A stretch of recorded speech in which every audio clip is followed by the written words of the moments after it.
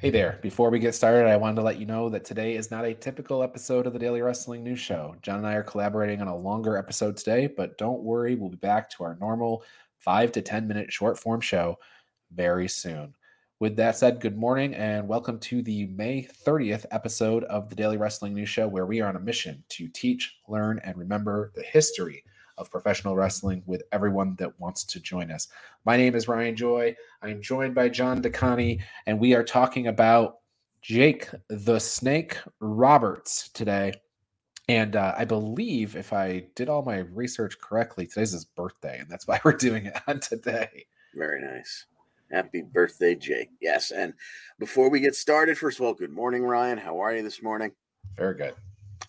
Before we get started, if you listen to the Daily Wrestling News Show, where Ryan and I alternate our daily stories, you'll often hear me admit when I'm a mark for a particular company, a particular wrestler, a particular event. No, going into this, everything that I say is going to be filtered through the lens of the fact that Jake is my guy. He's my first guy. You know, when I tuned in, I didn't care about Hulk Hogan.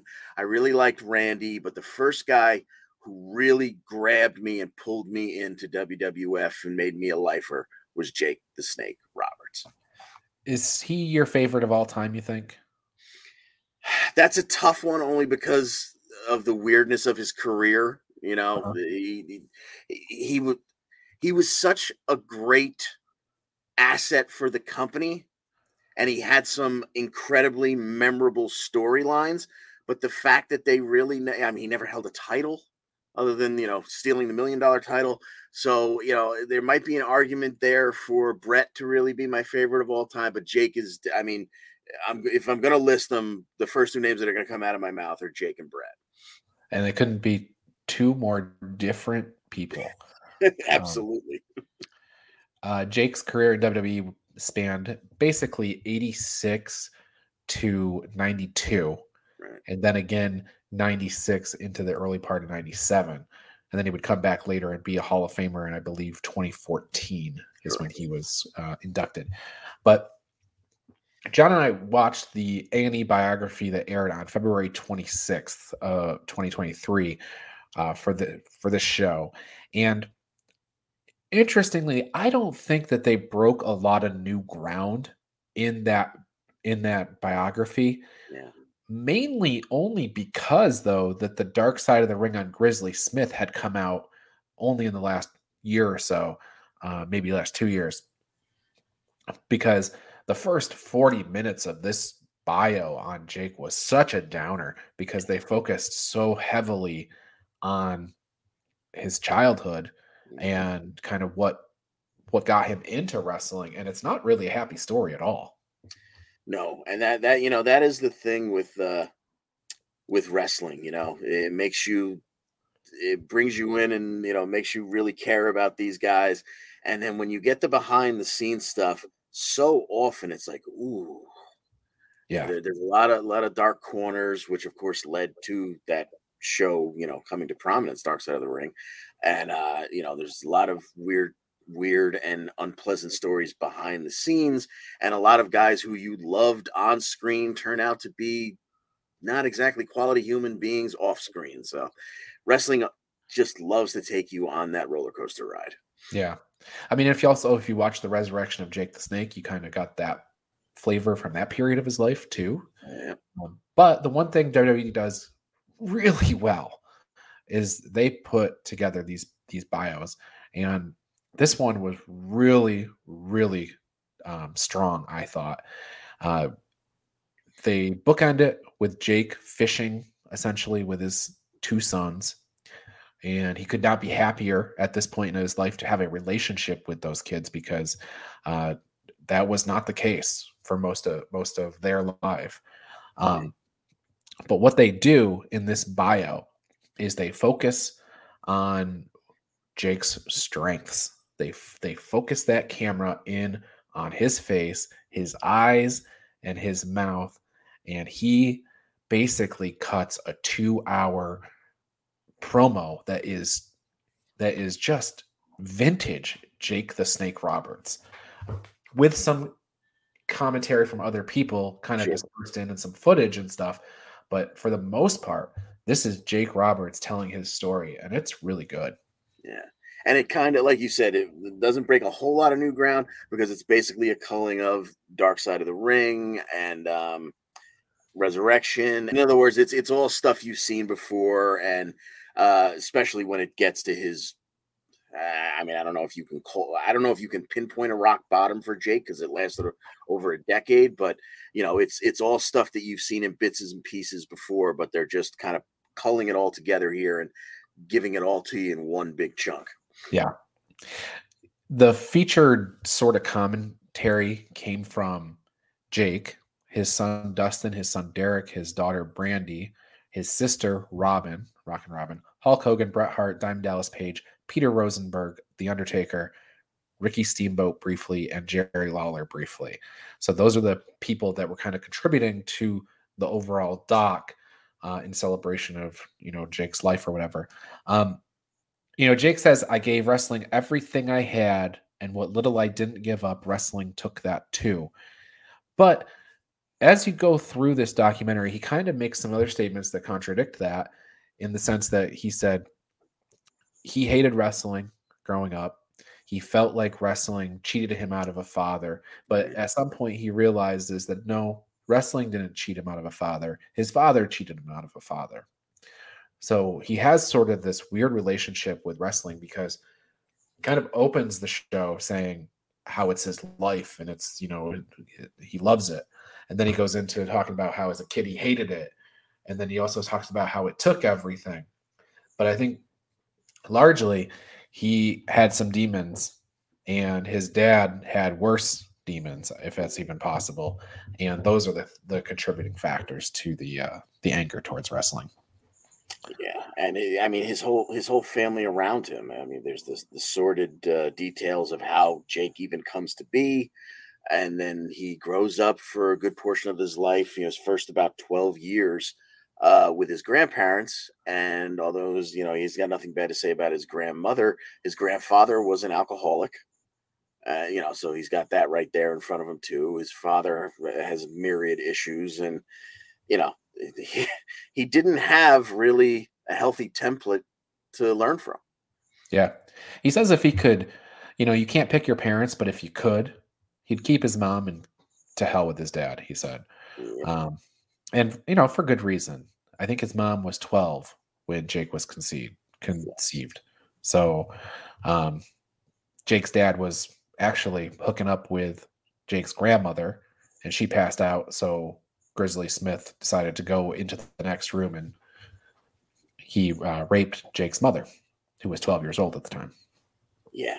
What a Jesus Christ. Yeah. And if you think that's bad enough, Jake's sister, Robin, explains that her mother was only 13 or 14 years old when she got pregnant from Grizzly Smith the first time. So this is a pattern with this man. Yeah, and the dark side went into further detail about how he would, whenever he went to a particular town, he would pick up these young girls, and the mothers and fathers would be waving as he pulled away in the car with them to take them to the wrestling show, and it just brings up the bile in the back of your throat that this was going on, and and there were jokes about it in the locker room, so at least the people in the who worked with him kind of knew. And yet, I will never understand how stuff like that happens in broad daylight without being called out. Yeah, something that vile,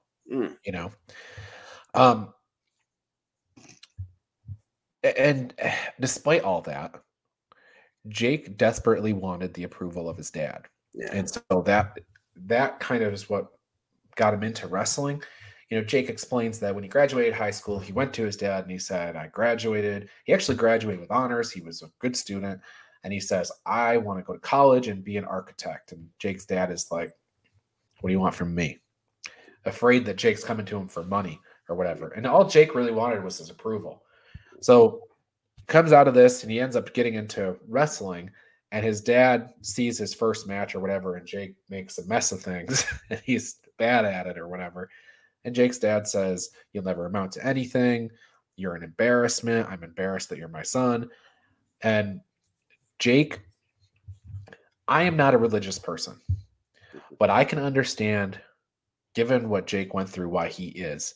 He prayed to the devil as a young man to make him a great wrestler. He prayed to the devil to make him a great wrestler and to be better than his dad, so that his dad would have to eat those words.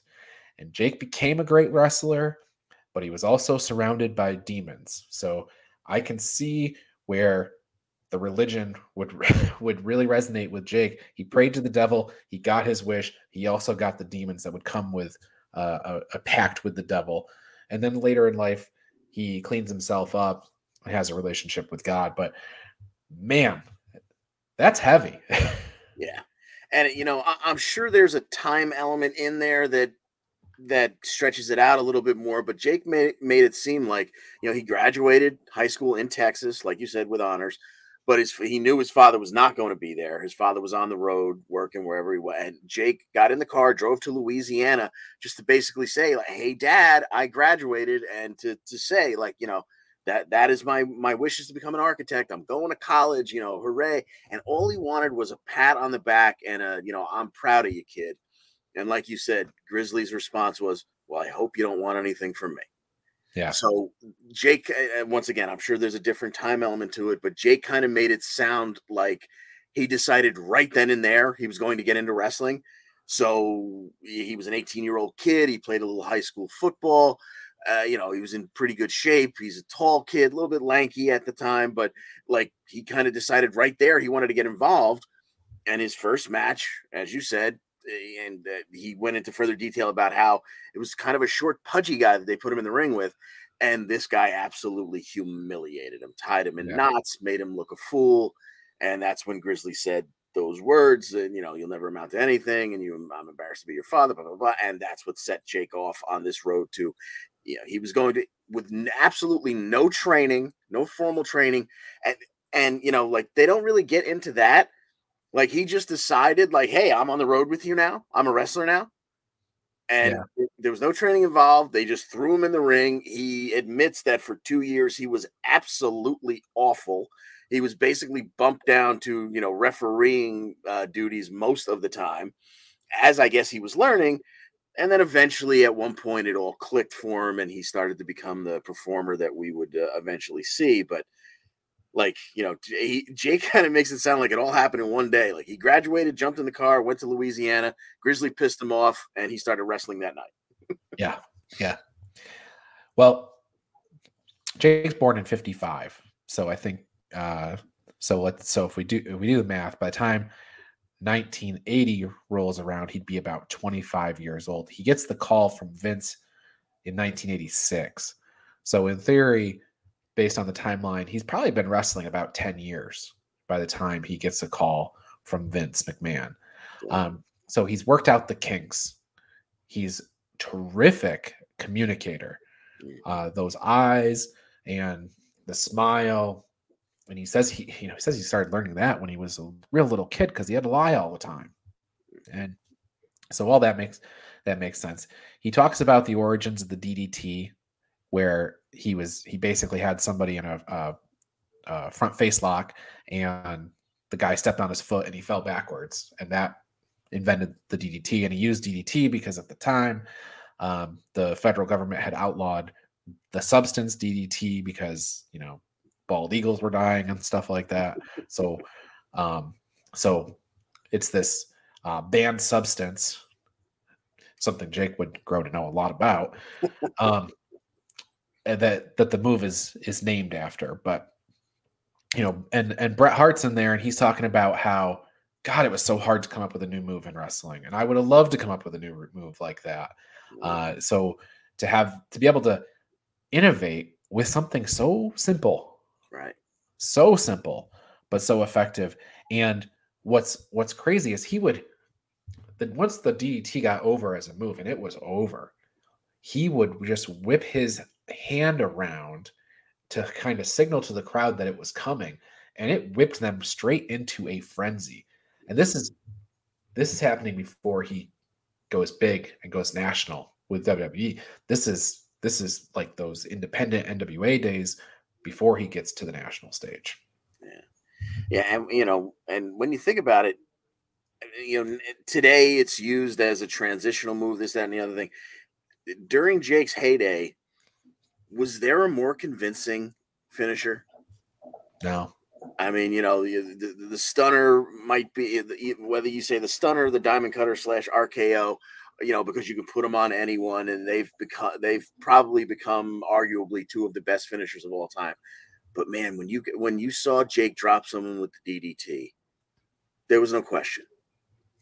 You don't hear it in this doc, but I know there's a point where Jake goes to Dallas Page and says, "Thank you for reinventing the DDT," because the RKO cutter, the diamond cutter, whatever you want to call it, it's a variation. It's a really big variation of the DDT, but it's what you just said. It can be applied to anybody at any time, and it's basically driving their face into the canvas. Is the concept. Now, when Jake gets the call to WWE, I had not heard him tell this particular story, or I don't remember it. He has the meeting with Vince, and Vince says, "Well, we want to put you in some neon green tights, maybe some purple as well, and we're going to have you carry a 12-foot python to the ring. And snakeskin boots up to your knees." Jake's ready to tell him to go to hell, but then Vince slides the sheet of paper with his pay across, and that is enough to convince Jake that, yeah, sure, he'll wear those neon green tights. That's no problem. He had never seen so many zeros. Exactly. That was the line I was looking for in my notes. Yeah. I've never seen so many zeros, and I decided I was going to make those stupid green tights work. Yeah. Now, this was a WWE produced documentary, the A&E bio, and if it is a great example of showing that WrestleMania is the time capsule for if you want to be remembered in the WWE legacy, you need to have some WrestleMania moments. Absolutely. Because almost exclusively all of the content that they used to show Jake Roberts came from WrestleMania. The only exception that I can think of was the Ricky Steamboat stuff and Randy. Randy. You're right. Those were and of course, and Randy's the Randy Savage stuff was super memorable. But you had footage of the Honky Tonk Man from WrestleMania 3 with Alice Cooper. We got footage of the Rick Rude match from WrestleMania 4, which is about as bad a match as I can remember Jake Roberts or Rick Rude participating in. It was a 15-minute time limit draw on the longest match on that whole card, and it was the worst match. So, and think about that. Those two had a fantastic rivalry over the Intercontinental title, but they went to the WrestleMania match. Like that. Yep. I don't know if it's laziness or just proves your point that, WrestleMania is the measuring stick. Yes, it's the time capsule. It's how people remember things, because there's a huge cross section of the fandom that watched a WrestleMania or watched a series of WrestleManias and remembers those without really watching all the stuff that kind of interweaved around it and in between. Yeah. We have a lot of footage of the Andre the Giant feud from WrestleMania 5 and the Ted DiBiase from WrestleMania 6. We don't, as I recall, get any footage of Rick Martel in the blindfold match for 7. That was completely omitted, and I don't know why. By its absence, yeah. And then, of course, the WrestleMania 8 match with The Undertaker, and you get a lot of comments from The Undertaker because they rode together and stuff like that. And Taker is so smooth when he's talking about things that he doesn't want to really talk about, because he goes on saying, things were getting kind of bad or whatever. He doesn't talk about what things were getting bad. And later, Jake talks about how he got the job. When he comes back in '96, he got the job he wanted with the booking and all that stuff. They don't talk about the huge rift that was going on Right. and 92 between Jake and Vince and what was happening behind the scenes. But they do talk about, Jake basically leaves in 92, and he says for 15 years he was a ghost. Basically, he fell into his demons, and he must have had like a brief uh point in that 96 to 97 era where he just pulled himself out long enough to get back with the WWE. And Jake said by the end of 96, could have main evented anywhere. He was on top of the world, but it wouldn't last. It would not last. But he's remembered for both runs in WWE really, really well. They don't talk about his WCW run at all, although it was only 4 months. If you go back, he came in August, he was gone by December, and then he wrestled in New Japan and all over. But he dropped in the ECW for a hot second, and got involved in I think it was Dreamer and Raven, whatever the case may be. Yeah, he was all over the place, but he came back, and there's really only one thing memorable about that second run. Okay, he's a born again Christian, this and the other thing, and it all leads to King of the Ring. Yeah, and it's super memorable. Peter Rosenberg kind of lays it out in the A&E doc that if Jake didn't return in 96, and if he was not a born again Christian, and if he was not wrestling Steve Austin, and if he had not referenced John 3:16, then Austin wouldn't have referenced John 3:16, and Austin would not have said Austin 3:16 says I just whipped your ass. Now Austin would have gotten over. Yeah, there's no question. But the Austin 3:16 T-shirt made that man a millionaire. I think. Exactly. Those shirts would sell today if they were if they were offered at the at a wrestling show. So that was a huge movement that wasn't a Jake movement, but was definitely inspired by Jake. Exactly. It doesn't happen without him. So that's when you talk about Hall of Fame, you talk about people and their significance. Can you tell the story of wrestling without them? Can you tell the story of football, baseball without putting this person in the Hall of Fame?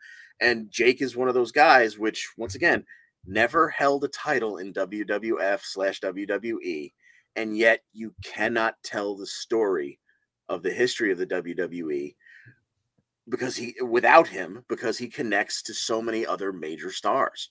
Yeah. And he was so good on the mic and in promos and stuff. And I think what was interesting to me is this documentary showed me that he is still damn good. Yes. Because most of the time you see him now, he's not really in this role too much. In fact, as we record this, he was on AEW Rampage like last week. That would have been the February 25th or whatever episode of Rampage. But so anyway, he is on TV, but he's not really utilized to his fullest extent, I don't think, even today. Yeah, they were using him that way in the beginning to get Lance Archer over. They let Jake talk just as much, if not more, than Archer, and it was working. But then Jake had some health issues, and that was the thing that in the opening of this documentary, I don't know that it was done on purpose, but the thing that clicked in my mind when Jake's on the boat with his two sons fishing, he's like, isn't this the greatest? Sometimes you just gotta come out here and breathe the air. And that really kind of hit home with me because for about a year and a half, Jake couldn't go anywhere without an oxygen tank. He's got COPD from the years of smoking and other abuse to his body. And for about a year and a half, it looked like it. I wasn't sure we were ever going to see Jake on TV again because he couldn't go anywhere without the oxygen. So how are you going to use him on a wrestling show? Yep. And I guess he, through whatever treatments and whatever rehab he was doing for his lungs, he's gotten to the point where he doesn't need to carry around the oxygen anymore. And thank God, because now you can get him back on TV. Again, he didn't have a big part last week when he came out with Archer, but just seeing him back on TV kind of, warmed my heart a little bit. Yeah, for sure. And like I said, the whole show was bookended with that fishing scene. Right. him, like you said, breathing the air and stuff. Um, they do go into those dark days a little bit. They don't dwell on them.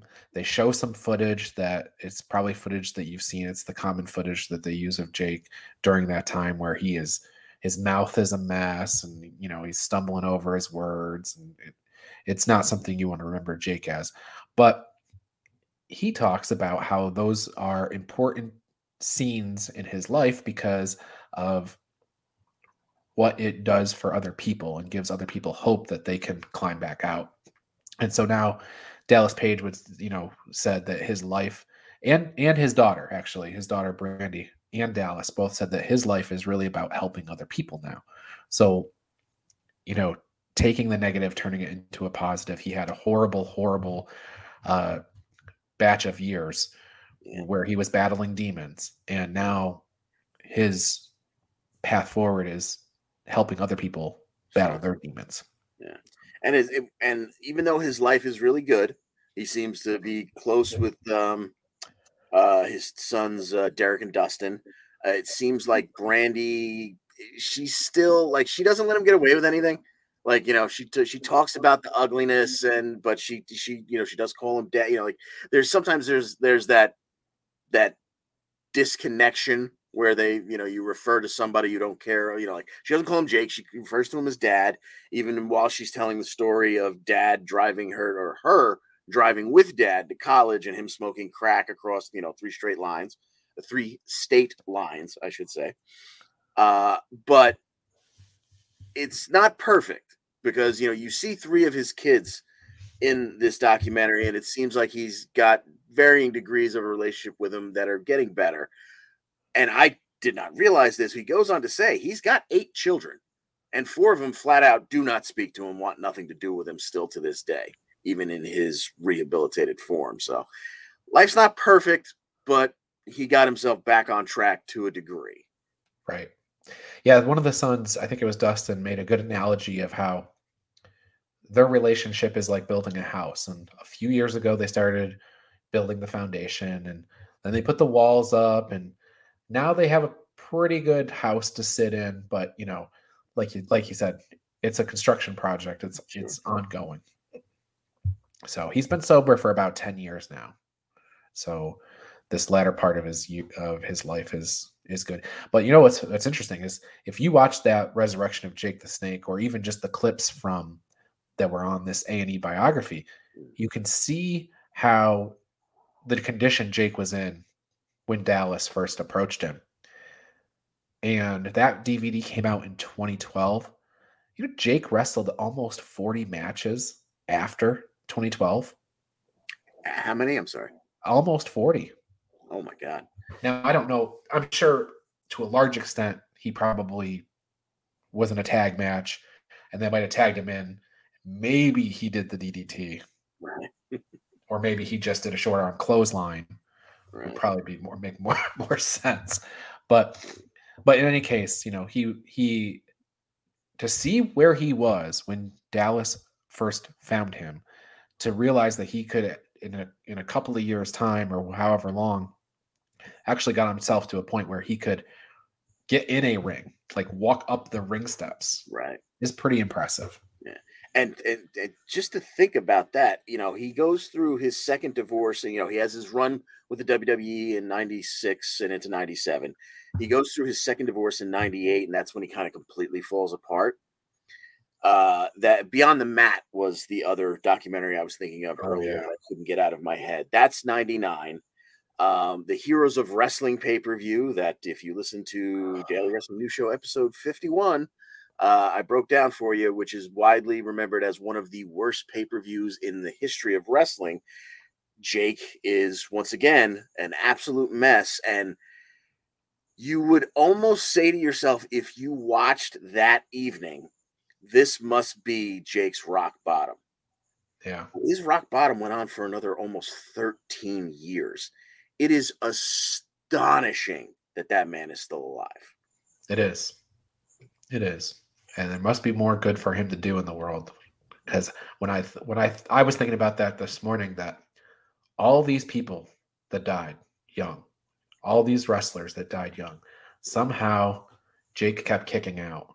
He even said in this documentary that he tried to kill himself about 5 times. Right.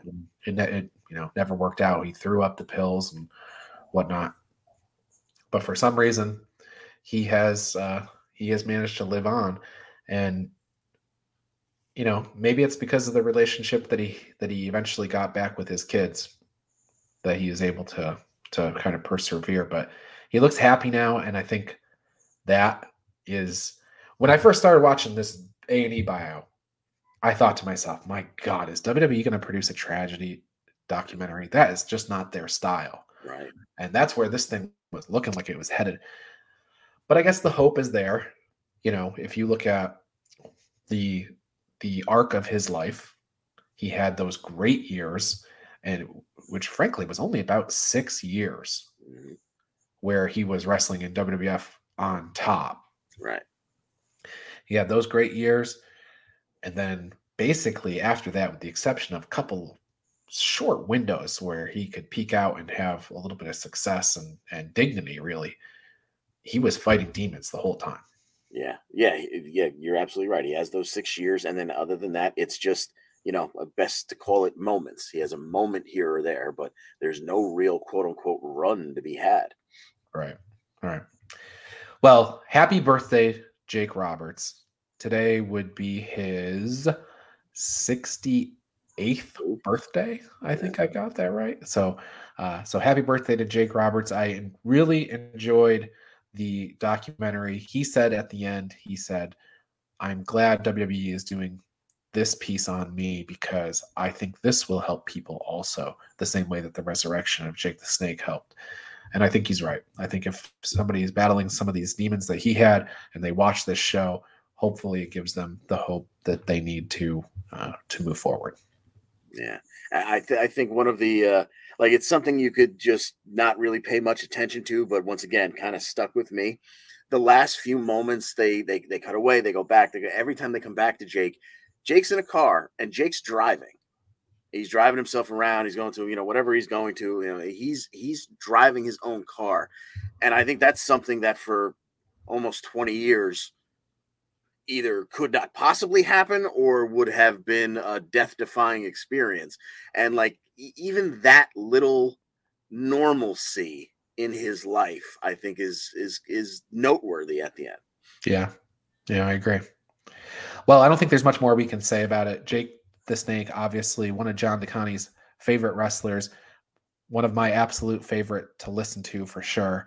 And happy birthday, Jake the Snake. Happy birthday, Jake. That said, the Daily Wrestling News Show is a Minutes to Bell Time production. Find out more at minutestobelltime.com. Today's episode was recorded by Ryan Joy and John DeContie. We utilized the A&E biography on Jake the Snake Roberts as source material when discussing this episode. Subscribe to the Daily Wrestling News Show on your podcast player of choice and join us in the Daily Wrestling News Show Facebook group. We'll see you tomorrow for another episode of the Daily Wrestling News Show.